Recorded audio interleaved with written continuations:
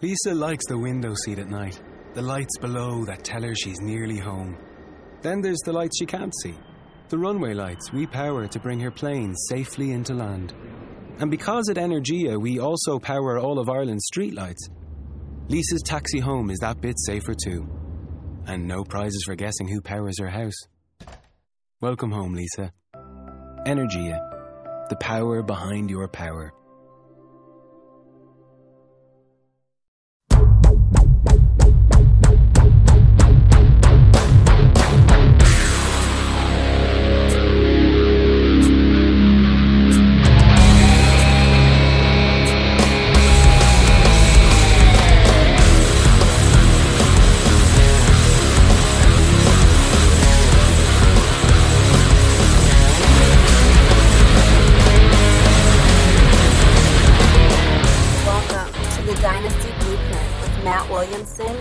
McDowell.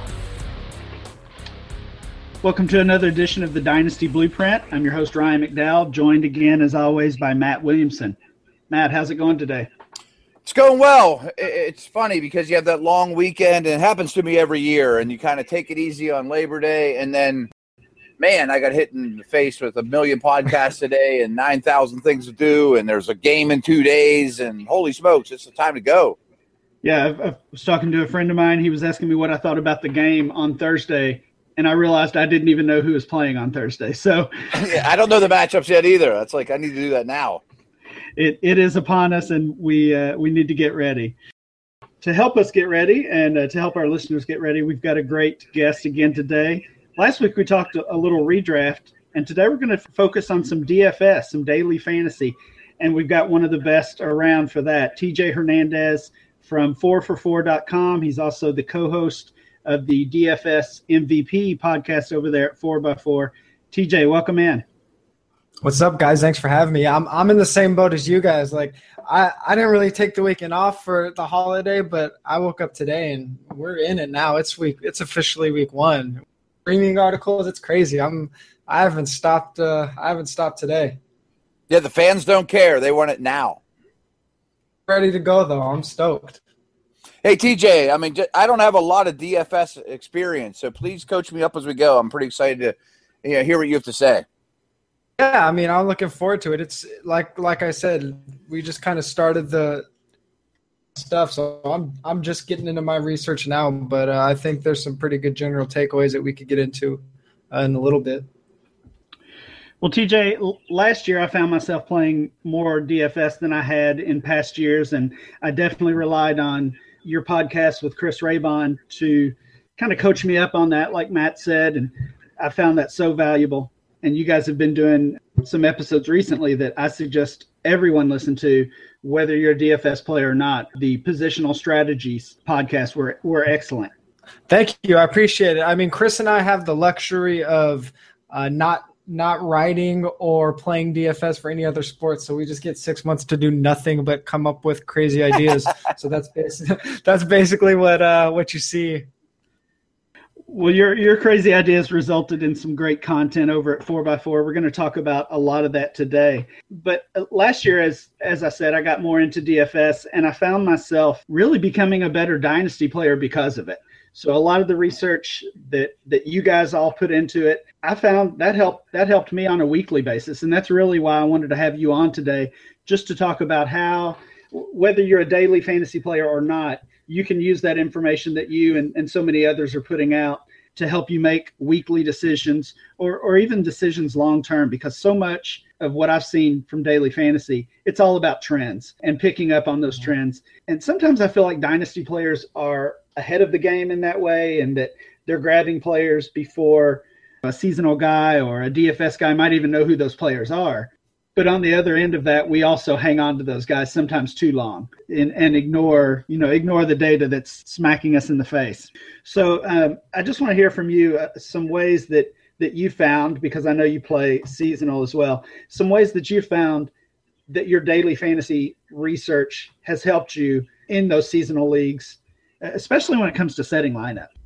Yeah, and I mean, I mainly play redraft. I'm actually not in any dynasty leagues at this point, but the lessons that you take from building lineups in DFS, they translate to any format where you're actually setting lineups. So it doesn't matter if you're playing redraft or if you're in a Devy league. I think the research kind of or what we're looking at. And you made an interesting point just now about how if you're a dynasty guy really entrenched in it, you could really have a hard time letting go of certain players, and that translates to lineup setting. I mean, how many times throughout the year do you hear somebody say, "Oh, can I really sit whoever it might be, Marshawn Lynch for this guy? I drafted him in the second round, but that's a sunk cost. That's a sunk cost." Like, and when you get to week 8, it doesn't matter when you drafted that guy. It just matters how you're going to win that game. And I think playing DFS is really, outside of just numbing all of my other feelings, has taken away that emotional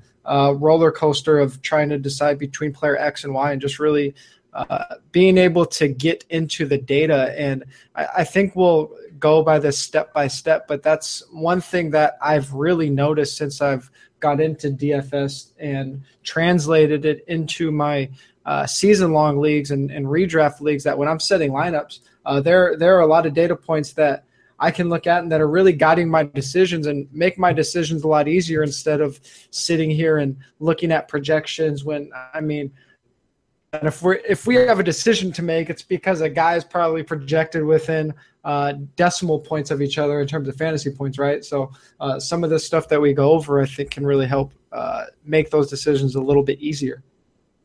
I guess I feel like, as a dynasty player specifically, my biggest weakness is that weekly lineup decision.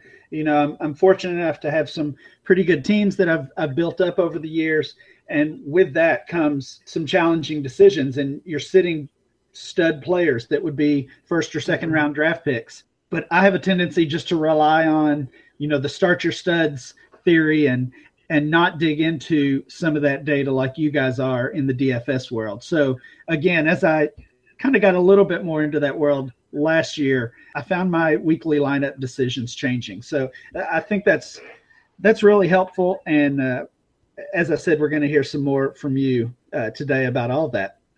Ryan, real quick, I mean, TJ doesn't play Dynasty, but I'm really glad you mentioned that, because one of the things I've found myself doing in the couple of years that I've been in Dynasty is I build this roster that I absolutely love, and then sometimes by week 5, I'm like, I'm not sure who I can start. All these guys are young, and, you know, like, I run out of starters real quick.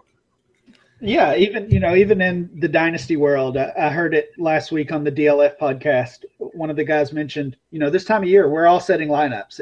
Whether you're talking about dynasty, redraft, or even DFS, we're all putting that lineup in for Sunday and for Thursday, and we're kind of all on equal footing, regardless of our strategy or even the format that we play. TJ, one thing that is maybe the biggest change for me, and something I mentioned to you earlier, I'd never even considered in my analysis, whether it be weekly analysis or even longer term than that, is the information that's given to us by Vegas. You know, the implied points, the favorites, all of that information I found last year can be very useful. So talk about how you use that on a weekly basis in making lineup decisions. Yeah, so kind of like we mentioned before, there's going to be a lot of specific data points for each position that we can look at. But one that really stands out is the Vegas lines. And I think about the Vegas lines is in DFS, we're looking at them and we're trying to make these decisions, and we have this price involved. So there's this whole nother layer to trying to figure out who a good play is. But in redraft, our decisions are fewer, so that may easier. You know, when you have 100 decisions, you can never figure out what to do. When you have 2, it's a little easier to narrow down. But I think we still should be looking at these projection models. A lot of them are really good, and be looking at Vegas and saying, oh, this guy's team is projected to score more points, so I'm going to start Eli Manning over Cam Newton. That's not how it works. But when you're in these really close situations and you aren't sure what you're trying to accomplish, or you're just looking at two guys projected for the same amount of points, we can really glean some insight from these Vegas lines. I think a classic example is the running back. If you have two running backs, and I mentioned before, we are kind of trying to maximize our floor. We talked about this before we jumped on the pod. Or a redraft league is basically a single head-to-head. You just need to beat one guy. So say you have two guys who are both projected for 12 points at the running back position. But then we could look at the Vegas lines, and if those guys are expected to see similar workloads, but one of them is on a team that's favored by 5 or 6 points, now I have a really easy decision, because late in the game, fourth quarter, I expect that player on the team that's favored to still be on the field, still be racking up points, whereas the other guy, if he's on a team that's losing, his floor might be really, really low. Think of like a Jeremy Langford this week. A lot of people are going to probably be making some flex decisions with him in their lineups. The Bears are favored, are underdogs by, I think, 5 on the road in Houston. Chance that he's getting no carry, so he's just not helping your team after the third quarter. I want a guy that's going to be on the field all 4 quarters, and that's just the running back position, but that's a really great example of how you can look at those Vegas lines and make those close decisions. DJ, when you're talking Vegas lines, are you really just looking at the point spread, or are you also looking at over under? I mean, I know Evan Silva's big on that. That this is the highest over under of the week. Chances are there's going to be more points, and chances are there'll be more fantasy production. Or are you even taking a step further and looking at prop bets? Antonio Brown's over under for catches this week is 7.5. Yeah, I know prominent DFS guys that pay attention to the prop bets, but there's also a reason that the prop bets have the lowest max that you could bet on in Vegas. It's because they're very, very fluky and hard to predict. But talking about the over-unders, I kind of like to take it a step further, but in a different sense, combining them with the Vegas lines and getting an implied total. So if you're finding an offense that games where there's a couple offenses that are, or a couple games that are projected for say 48 points, but there's one team that's favored by 7 and 1, the other one's a pick 'em. Well, that team that's favored by 7 is going to expected to score a lot more points, even though the over-under is a very high total for both games. But what Evan likes to talk about, and I think that he really likes to harp on in terms of the high-scoring games, are those correlation plays. And I think this does have a lot of value for redraft. Again, when we're splitting hairs, when we're in a coin flip situation, the reason these high over-under games are very important is because if one offense is scoring a lot of points, and this is especially true if the spread is very close, if we're expecting a very close game, that's where we could pinpoint those shootouts. And usually the player that's going to benefit is the opposing quarterback and the opposing wide receiver 1. So if you're in a streaming quarterback situation and you're looking for a guy off the waivers and you pinpoint that high-scoring game, even if that team is an underdog by a little bit, there's a high correlation between one quarterback that scores at least 25 points. We're talking DraftKings points here, but pretty close to most standard scoring leagues. A huge percent of the opposing quarterback score at least 20 points. So knowing those little nuggets can really help you find something that you're not going to be able to find in just a traditional projection model, and I think it's really important. All right, I mentioned, TJ, that another important thing for DFS players and therefore for seasonal and dynasty players as well are some of these trends that you've noticed. Mm-hmm. And you mentioned you spent the past few months looking at some of these and looking over some of your recent articles over at 4x4. I just want to talk about some of the things you noticed. Let's start with the coaching changes that have happened this offseason. You've written a series basically mentioning how some of those coaching changes could affect the teams and what we can expect as a result of that. And we'd just love to hear your insight about a couple of those. Let's start with the Dolphins. New head coach Adam Gase is there. Everybody's basically expecting huge offensive production from Tannehill, those wide receivers. What are you seeing in Miami? Yeah, I mean, I did these articles on 5 new play callers and new situations because those are situations that are really hard to figure out. And the two that have really wavered from when I wrote these articles are the Dolphins and the Titans, because we've seen so much roster turnover, especially when we're talking about the Dolphins here. We expected Devontae Parker to be a pretty significant cog in this offense when Gase took over, because he traditionally likes that big X receiver.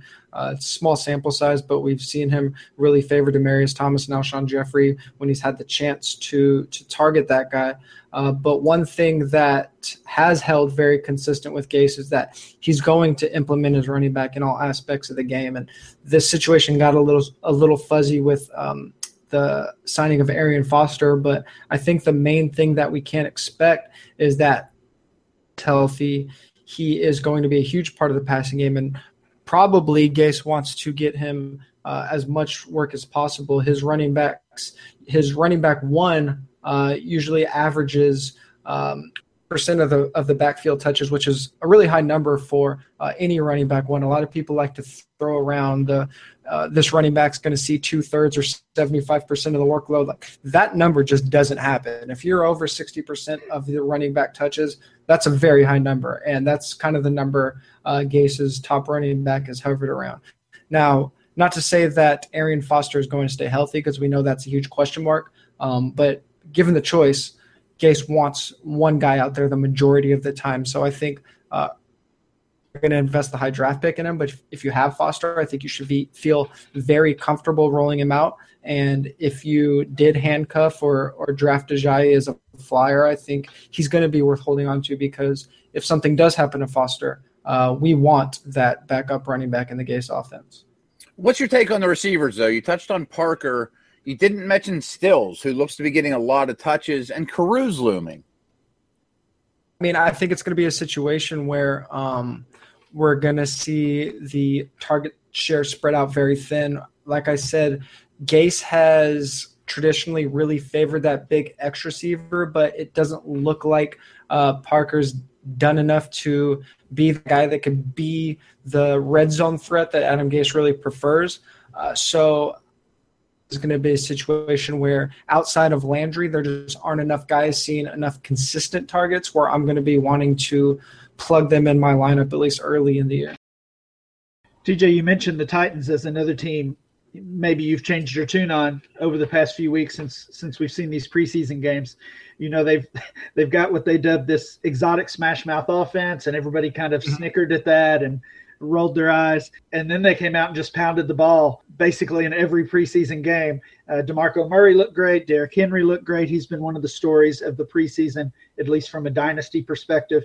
So with this new information, what are you thinking about Tennessee?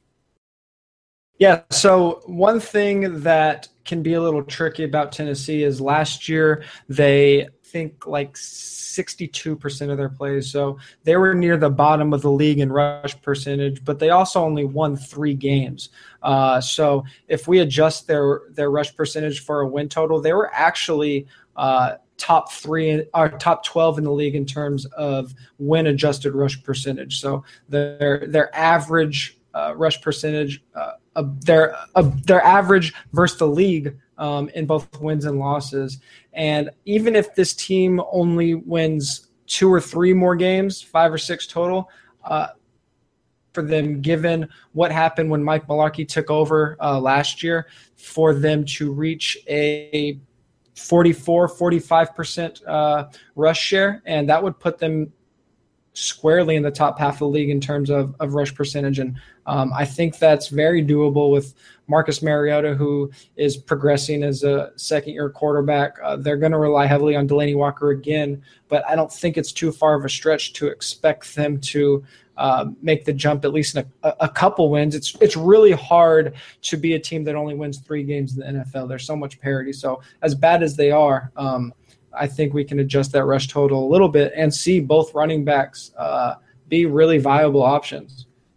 I agree with you that Tennessee almost has to win more than 3 games. You're right. I mean, it's hard to do, especially in back-to-back years. I'm curious how you account for the chance, and we don't know this, but will Marcus Mariota run the ball 15% more this year. You know, design quarterback runs, read option. They kind of stayed away from that his rookie year. But, you know, if he does, that could open up more room for Henry and Murray, or it could possibly cut in. I'm just curious how you factor that in. Yeah. I mean, I think that a lot of those, though they will be designed, I think a lot of it will just happen on its own, assuming they tell Mariota to take off when he has the chance. I think the reason they might have shied away from it a little bit is because he was banged up so early in the season and throughout the season that it wasn't necessarily a situation where they were just trying to protect their young asset, but he was just already hurt, and it was just not possible for them to do it as much. I think fully healthy with the full year under his belt, we should see a few more rushes. I don't think that'll take away so much from the running backs as much as it will boost Mariota's streaming value or value in 2 quarterback leagues. I think that's a really strong example of exactly what we're talking about in this episode, how going deeper with some of this DFS research can really be beneficial, because what you mentioned is really how I'd been viewing the Titans. Yes, they say they want to run more, but they're going to be a bad team. They're going to have to throw to try to stay in games, and they're not going to be able to run. Therefore, you know, Murray and even Henry are not going to have this value that they potentially could have. So the information that you mentioned with the rush percentage and the win-adjusted rush percentage is just really, really great stuff. Let's move on to another series that you've done this offseason, touchdown regression candidates. And you've done one of these for each position. I think so often when we hear that word regression, we think, okay, their stats are going to drop. They can't reproduce those same numbers. But that term regression can be viewed both negatively and positively. And you've mentioned players on both ends, players who could see fewer touchdowns, players who should score more based on not only the league average, but their personal history in their career. So let's start with the quarterbacks. The first one I want to talk about is Matthew Stafford. You know, obviously Calvin Johnson is gone. He's always been a volume guy, but you see some potential for negative regression from Stafford this year. Yeah, so this is a series that I really wanted to dig into, just because you hear so many people say that touchdowns are hard to repeat or they're hard to predict. And I think the reason people say that is because there's so many times that there are outliers in touchdowns, either on the good side or on the bad side. So a couple touchdowns in either direction make the numbers look very fluky. But really what's happening is they're just coming back down to earth. And it's not even in terms of how often they score these touchdowns. So a guy like Matthew Stafford last year is a perfect example. Even with Calvin Johnson banged up, we saw Stafford throw touchdowns on 5.5% of his passes, and he converted 36% of his red zone passes into scores. And his career rate is a full percentage below his touchdown rate last year, and his career touchdown rate in the red zone is only 25%, which is right around the league average. So even with Calvin Johnson banged up, Stafford was converting touchdowns at a ridiculously high rate last year. And it's just a rate that isn't sustainable. I mentioned the league average is around 25% for the red zone. Without Calvin there, even with Marvin Jones, who's a pretty good red zone target, and Eric Ebron, who's been efficient in the red zone on a very small sample, it's just a number that's very hard to maintain. He would need to have a ton more volume in an offense that already relied on the pass a lot. So it's just going to be really hard for him to repeat those numbers, at least in the touchdown column from last year. That makes perfect sense. And my only question about the Lions is they had 2 different coordinators for half the years. You know, does that make it a heck of a lot harder? I mean, it's a lot smaller sample size with Cooter, or how do you combine those two things? Because the way they played football was so dramatically different. Yeah, that's another thing. Their total pass volume numbers actually slightly went down once Jim Bob Cooter took over. And anytime you could say Jim Bob Cooter in a podcast, I think you should do it as much as possible. Oh, yeah. So when Jim Bob Cooter took over, their passing volume went down a little bit. But I think that was also a function of their schedule got a little bit easier, so they won a few more games. They actually won a lot more games down the stretch than they did the first half of the season. And we we talked about doing DFS research. One thing you find out a lot is when teams are winning, they run more. They're not winning because they're running. So it makes sense that their passing game got a little more efficient and they ran a little more because they were ahead late in games. So small sample size, I think we should pretty much expect play split similar to what we've seen. There was no dramatic shift once he took over. There's nobody that stepped in that looks like they're going to be a running back that's going to force them to run the ball a ton. I don't think anybody's overly excited about Abdullah. So I think they'll be just as pass heavy as we've ever seen. That adds up. And you know what else gets you ahead? Loot Crate. Yep. Looking for gear, collectibles, houseware, and more for your favorite pulp culture franchises? We've got you covered. Loot Crate offers a range of geek and gamer items for less than $20 a month. Want to bring your loot to the next level? Get a bigger box with even more bigger loot from Loot Crate DX. If you're more than the type to wear your geeky heart on your sleeve, then Lootwear, our monthly wearables and accessory subscription, that's what you're looking for. Get ready for September's high-octane theme, Speed. This month's Loot Crate has a high-octane assortment of goodies from Batman, CW's The Flash and Arrow, Battlestar Galactica, Iron Man, and Gone in 60 Seconds. If you have a style need, you'll love our Speed Lootwear collection, featuring Sonic socks for when you got to go fast, Transformers wearable for your world-saving needs, and winning Mario Kart tee and more. This Loot Crate connection is going to zoom away quick. So what you got to do is you make sure you head over to lootcrate.com/Dynasty Blueprint and enter the code Dynasty Blueprint to save $2 a month off your already less than $20 new subscription. Do it now. TJ, let's move over to the running back position. Again, one of the hottest names in Dynasty after his big season last year is David Johnson, but you see some potential negative regression when it comes to touchdowns for him. Yeah, David Johnson's a really interesting case because he did in such a small window, I think, over like a 5 or 6 game stretch. So what I really was pointing out with David Johnson in this article is that I just don't think you can expect him to put up points at the rate he did, and that's really what this whole series really looked at. The interesting thing about Johnson, unlike someone like Gurley who had very similar touchdown rate numbers, Johnson can make up for it this season with volume. So he can reach his overall touchdown numbers he did last year, but his rate was so high. He converted 38% of his touches inside the 10-yard line into touchdowns, 30% of his red zone touches. The league average for both of those numbers is 27% inside the 10, 15% inside the red zone for running backs. So you can see how he was really just scoring at a high rate. But I think over the course of the season, he could be fine, but I don't think he's going to have as many of those games. And I don't think this is a surprise to anybody. He's just not going to have those games where he's basically winning the week for you single-handedly. It's just impossible for a running back to have that type of performance that consistently. And another thing, if we just look at this offense as a whole, I had someone from every position except for tight end as a regression candidate. So this offense was just pumping out ridiculous numbers last year, and I think they can still be good and very efficient, just not to the level that they were last year. Carson Palmer had the highest red zone touchdown rate of his career. Larry Fitzgerald had the highest red zone touchdown rate of his career, and we have that many players putting up numbers that are that great. Everyone's going to benefit. So I think the whole offense has to come down to earth a little bit, but all that being said, I think DJ still has the running back one overall, still well within his range of outcomes. I just don't think he's going to blow the field away like he did over the last 5 weeks.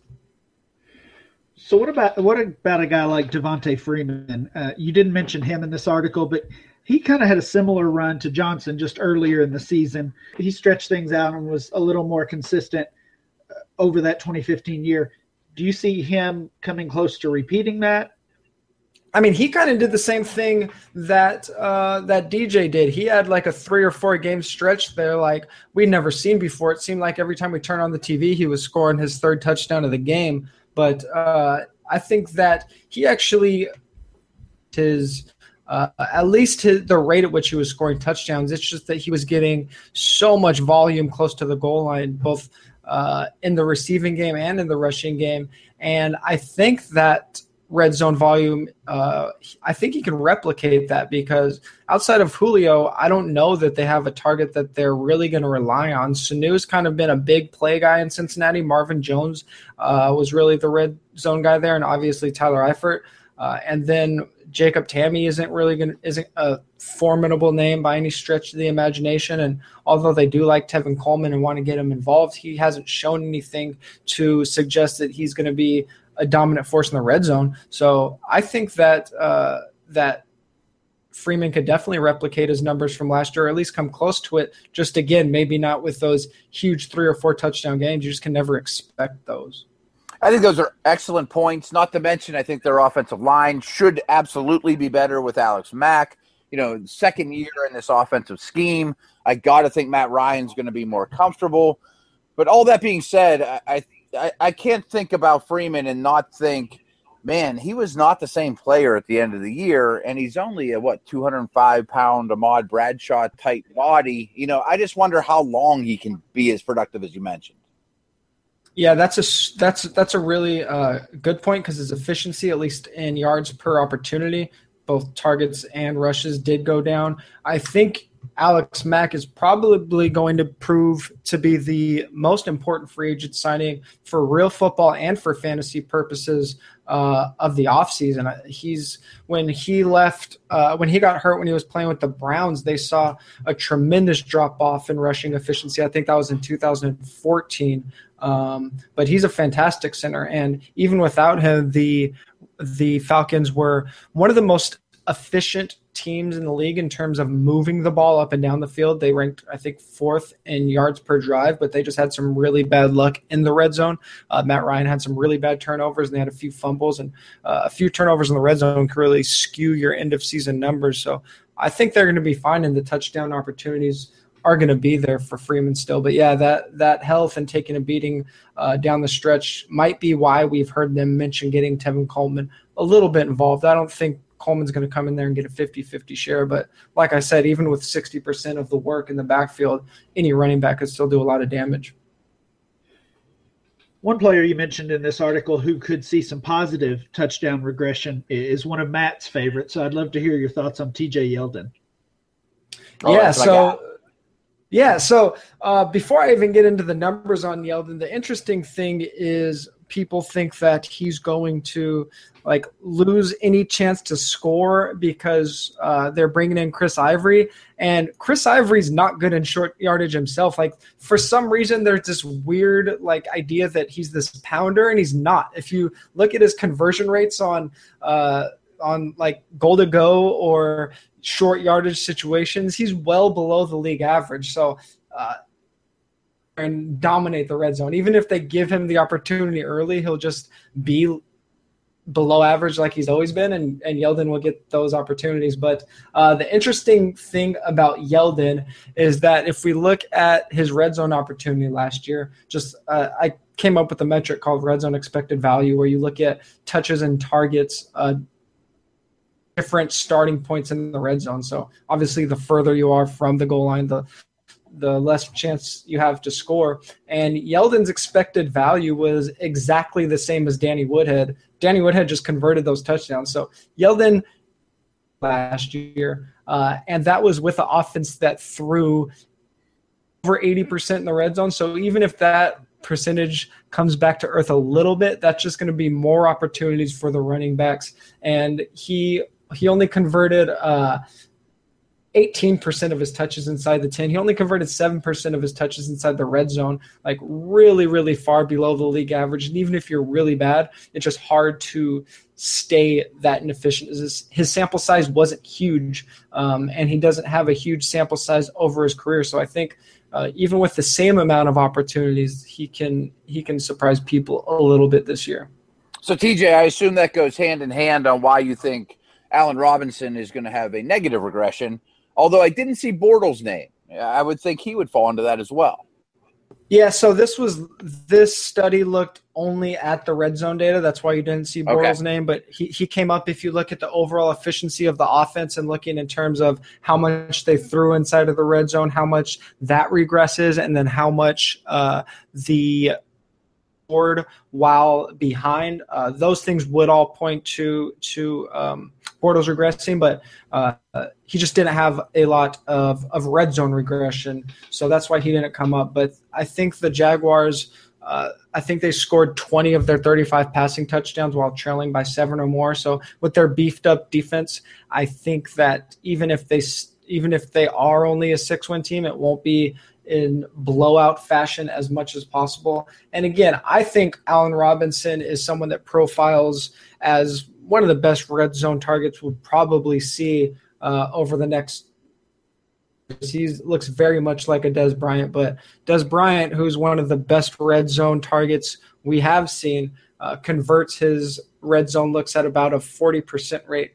Allen Robinson converted at 57%. The only guy that's even sniffing that is Rob Gronkowski, and he's at like 49%. So the two best red zone targets that we've probably ever seen, Allen Robinson blew them out of the water last year. So as good as he is, you just can't expect him to keep that pace up. He's going to be fine. I think he's still well worth where he's being drafted. I have plenty of Allen Robinson on my teams, but I don't think a 15 touchdown season is in the mix this year.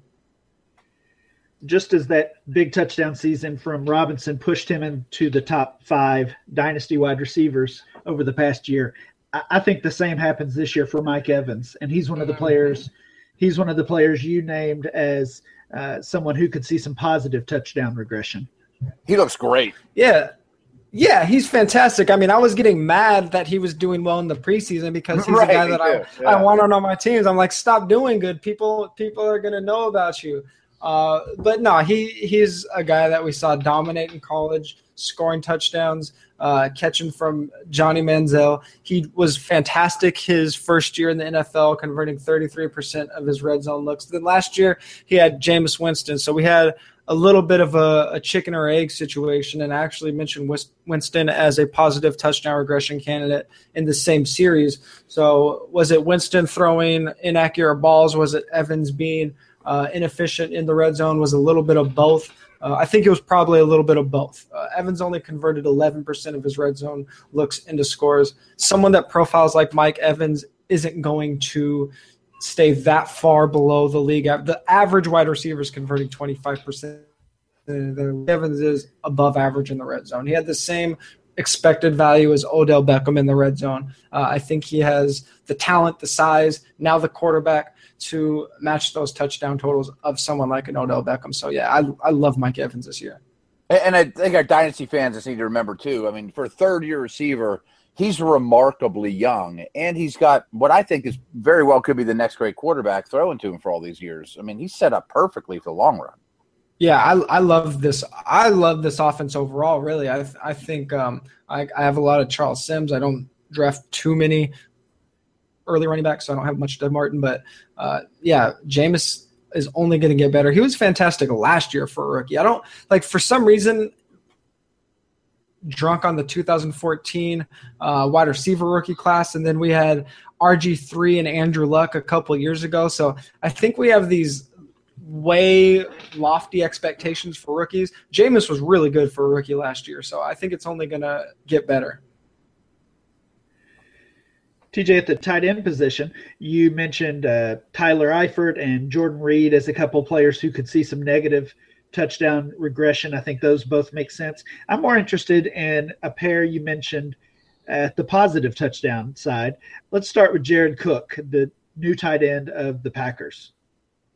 Yeah, so Cook's a guy, and he didn't even have that much volume in the red zone last year. And that one of the problems with study and projecting it to the tight end position is they just don't see enough volume to really come up with some really solid expectations where running backs, quarterbacks, wide receivers, they're just seeing more looks so you can get a better idea of what their true rate should be. But Jared Cook saw the same kind of volume in the red zone as Julius Thomas, Martellus Bennett, Eric Ebron, who didn't set the world on fire, but they had pretty respectable seasons. And with that same amount of volume, Jared Cook didn't convert a touchdown in the red zone. So obviously that had a lot to do with their quarterback play last year, and now he gets to go to who I think is the best quarterback in the league, maybe one of the best quarterbacks we've ever seen. And they brought him in as an insurance policy.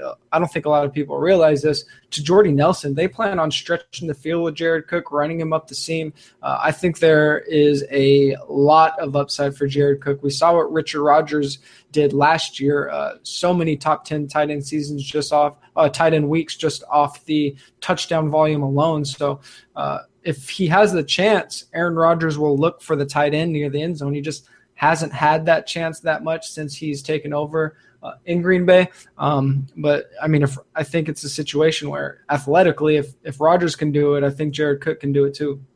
I'm highly intrigued with Cook. I mean, this guy couldn't have had worse surroundings around him, and I'm not making excuses for him. I mean, but he is a total freak, and I think people forget just how big and athletic he is. And if you remember, McCarthy and Aaron Rodgers, they used Jermichael Finley extremely well. You know, they put him on one side, 3 receivers on the other. You know, It tells them so much pre-snap.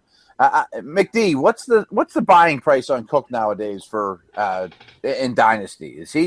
Is he rocketing upwards, or is he just slowly creeping? No, I think he's slowly moving up. He's one of these guys like, you know, Jeff Janis is one on the same team. Kristen Michael is another.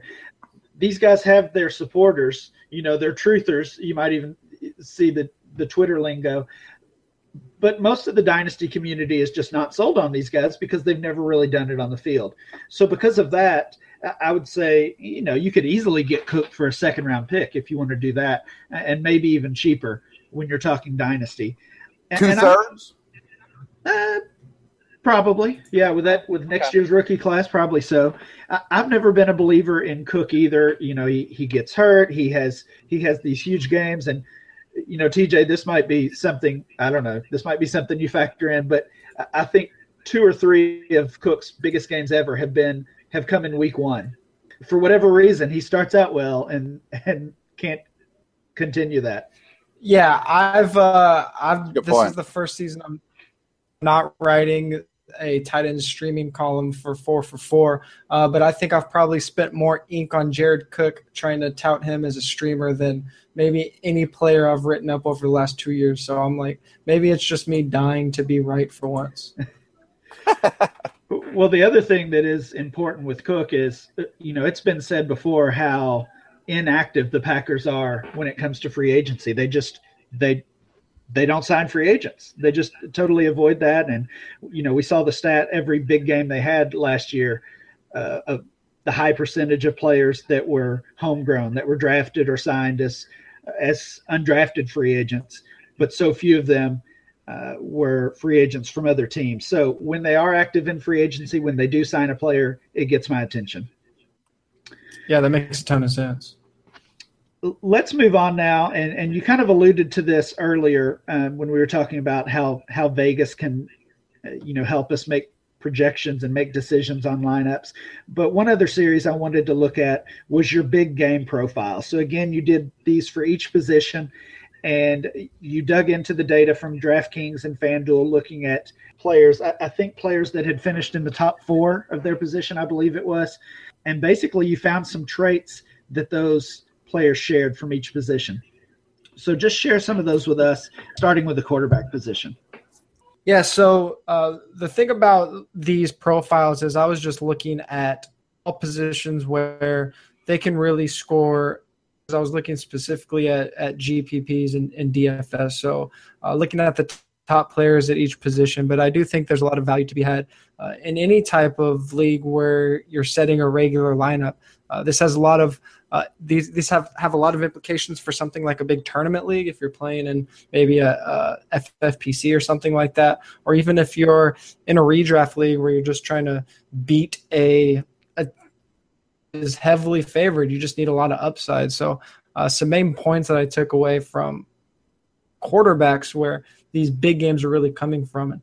going back to Vegas lines, is the highest scoring quarterbacks most of the time, almost 70% of the time, are coming from winning teams. And I think that's important because we did touch on the Vegas lines and implied point totals and over-unders. But if you really want those top guys, garbage time isn't going to help the opposing quarterback. It can help the receiver, and we'll get into that a little bit. But usually you want your quarterback to be in a very positive, efficient situation. If your quarterback's getting blown out, it's going to be really hard for him to do that against a defense that is basically, you hear the let the defense pin their ears back and get after the quarterback. That really does have a negative effect on the quarterback. So we can use those Vegas lines to look for quarterbacks that are often going to be in situations where they're likely to win. And another thing I think is really important to point out, and I don't think people maybe make this distinction between positions as much as they should. We look at matchup data so much in our season-long projections or redraft, but more than any other position, quarterback. A receiver can dominate a lesser cornerback, especially if he's one of those top 3 or 4 guys. Running backs can benefit from game script. Tight ends can score a touchdown, get lucky and shoot up the leaderboard. Quarterback needs to be consistent throughout the whole game, and he's not going to – 180-yard touchdown isn't going to make a quarterback's day. He needs to be good all day.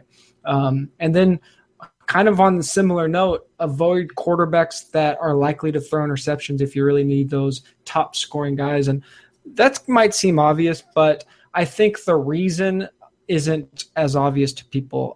And it's not because you're getting negative points for throwing interceptions, but the correlation of losing 2 drives and putting the other team in good field position and increasing the chance of falling way behind can have such a bad domino effect on quarterbacks that if they have of throwing 1 or 2 interceptions, which seems hard to predict, but if they're big underdogs and if they're even a little bit accident prone, really quick. So I think that's something to really pay attention to that maybe not everybody is doing. So when you're setting your lineup, even like for redraft, you're not going to be like, that's my quarterback 1. It's a bad matchup, but I'll just throw him in there anyways. He's my quarterback 1.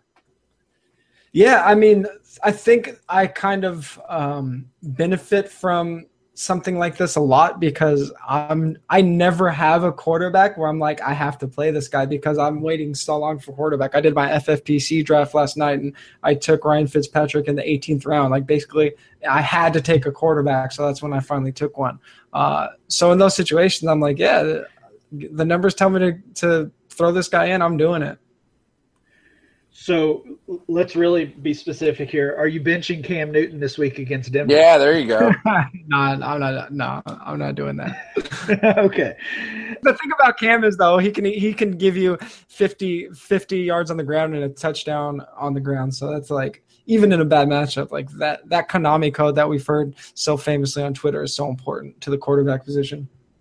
Let's move on to the running back position. One of the biggest takeaways that I had from this article, and I think that you had as well, is that the home team plays a big favorite when it comes to finding a quality running back on the week.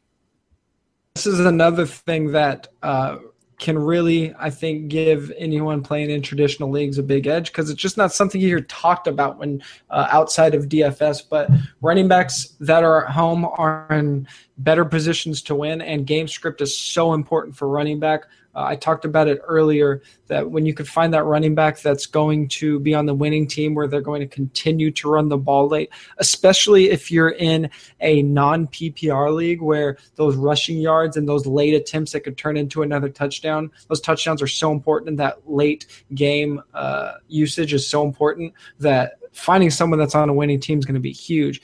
This is going to be mitigated a little bit in a PPR league, but even if it's just half PPR, the chance to have that fourth quarter of just him pounding the ball away is going to be really make a difference in fantasy. At the wide receiver position, I noticed that you suggested that we can ignore the implied point totals when it comes to looking for a wide receiver. Again, we talked about it earlier that was one of the things we would want to look at and maybe making some decisions. But your data found it's maybe not as important at the wide receiver spot.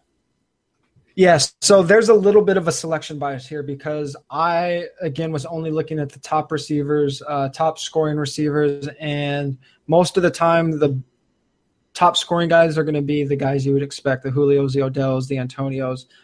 So in those situations, I mentioned this with quarterback. Garbage time is bad for quarterbacks, but it can be really good for wide receivers. And I'm just going to use a Chris Raybon example that he loves to use all the time. If we're in garbage time in the fourth quarter and your quarterback throws for, passes for 50 yards, the only thing that quarterback got was if you're one point for every 25 yards, he got 2 points.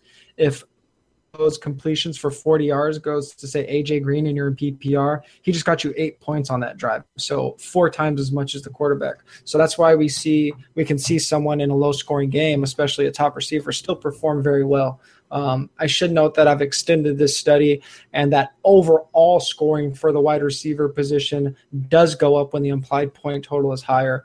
But it's just that top wide receiver target that really benefits in garbage time. But if you're making a decision between, a flex position and it's a second or third wide receiver on a team, you still do want the guy in the higher scoring game. I would imagine. I'm just sitting there thinking about it. It's the first I ever thought about it, but I imagine late in games, if you're a defensive coordinator and you're playing the Bengals, and for 3 quarters or a half, you're scheming to take away AJ Green. Maybe you just lighten up on that and have more prevent principles and don't stress one player so much. Not to mention, you just want the game to get over with, keep him in bounds. Yeah, I mean, how many times do we see it? There's 3 minutes left in the game, and then whoever's down by 10, they drive right down the field, but they're down by 10. They're down by 2 scores. It doesn't matter if AJ Green gets his 6 for 60 on that drive. But real thing, but just don't get confused and use it with your quarterback because it doesn't matter for him. Let's wrap up today with the tight end position, the big game profile. And my favorite point you made here was that we could even target tight ends on teams with low projected totals. That's not necessarily something to avoid. Talk a little bit about that, TJ. Yeah, so this is another one that I really struggled with because I didn't really know what the takeaway was at first. Because at first, it just looked like the percentages I ran looked pretty similar to quarterback in terms of winning and not really just needing to be efficient. But I thought about it more and talked to some guys more. The reason we see tight ends on winning teams perform very well is kind of why we see running backs on winning teams perform very, very well, because they're scoring generally from very close in to the end zone. They're not getting those big splash plays like wide receivers are. So if you're winning, you're probably on an efficient offense, or at least an offense that's going to perform very efficiently against that defense, which means you're going to be able to drive down the field, get those scores really close to the end zone, and that's going to benefit your running back and tight end. And to that same note, a stat that I think is really important and I think maybe gets overlooked a little bit when people are setting traditional lineups is red zone usage, and it's so important for tight ends. If you could find a tight end that's not just getting a huge number of red zone targets, but a huge market share of red zone targets. So if he's seen 25% of his team's red zone targets, but all of a sudden his team is in a really, really good situation where maybe they've 4 or 5 games against really tough defenses, that 25% market share might be less than 1 target a game. Well, now if they're going to throw 6-7 times in the red zone, all of a sudden, now your tight end might be seeing 2 or 3 red zone targets and really have a good chance to score a touchdown. So being on that winning team and having a huge chunk of the red zone share is really important for tight ends. Kind of like that Gronkowski character.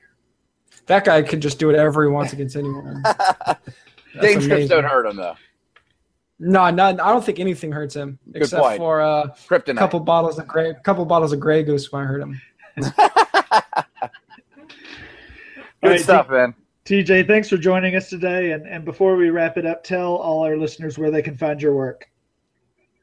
You can find me on Twitter at TJ Hernandez. All of my DFS work you can find at 4for4.com. Chris Raybon and I co-host the DFS MVP podcast. And I just launched a little side project. We talked a little bit about DFS. If you want some DFS education, you can find it at rostercoach.com. All right. And I strongly suggest everyone, again, even if you're not a daily fantasy player, go check out TJ's work. It can help you with those weekly lineup decisions. It can even help you see some trends and make some roster decisions that will help you in the long run. Thanks for listening, and we'll be back next week with more Dynasty Blueprint.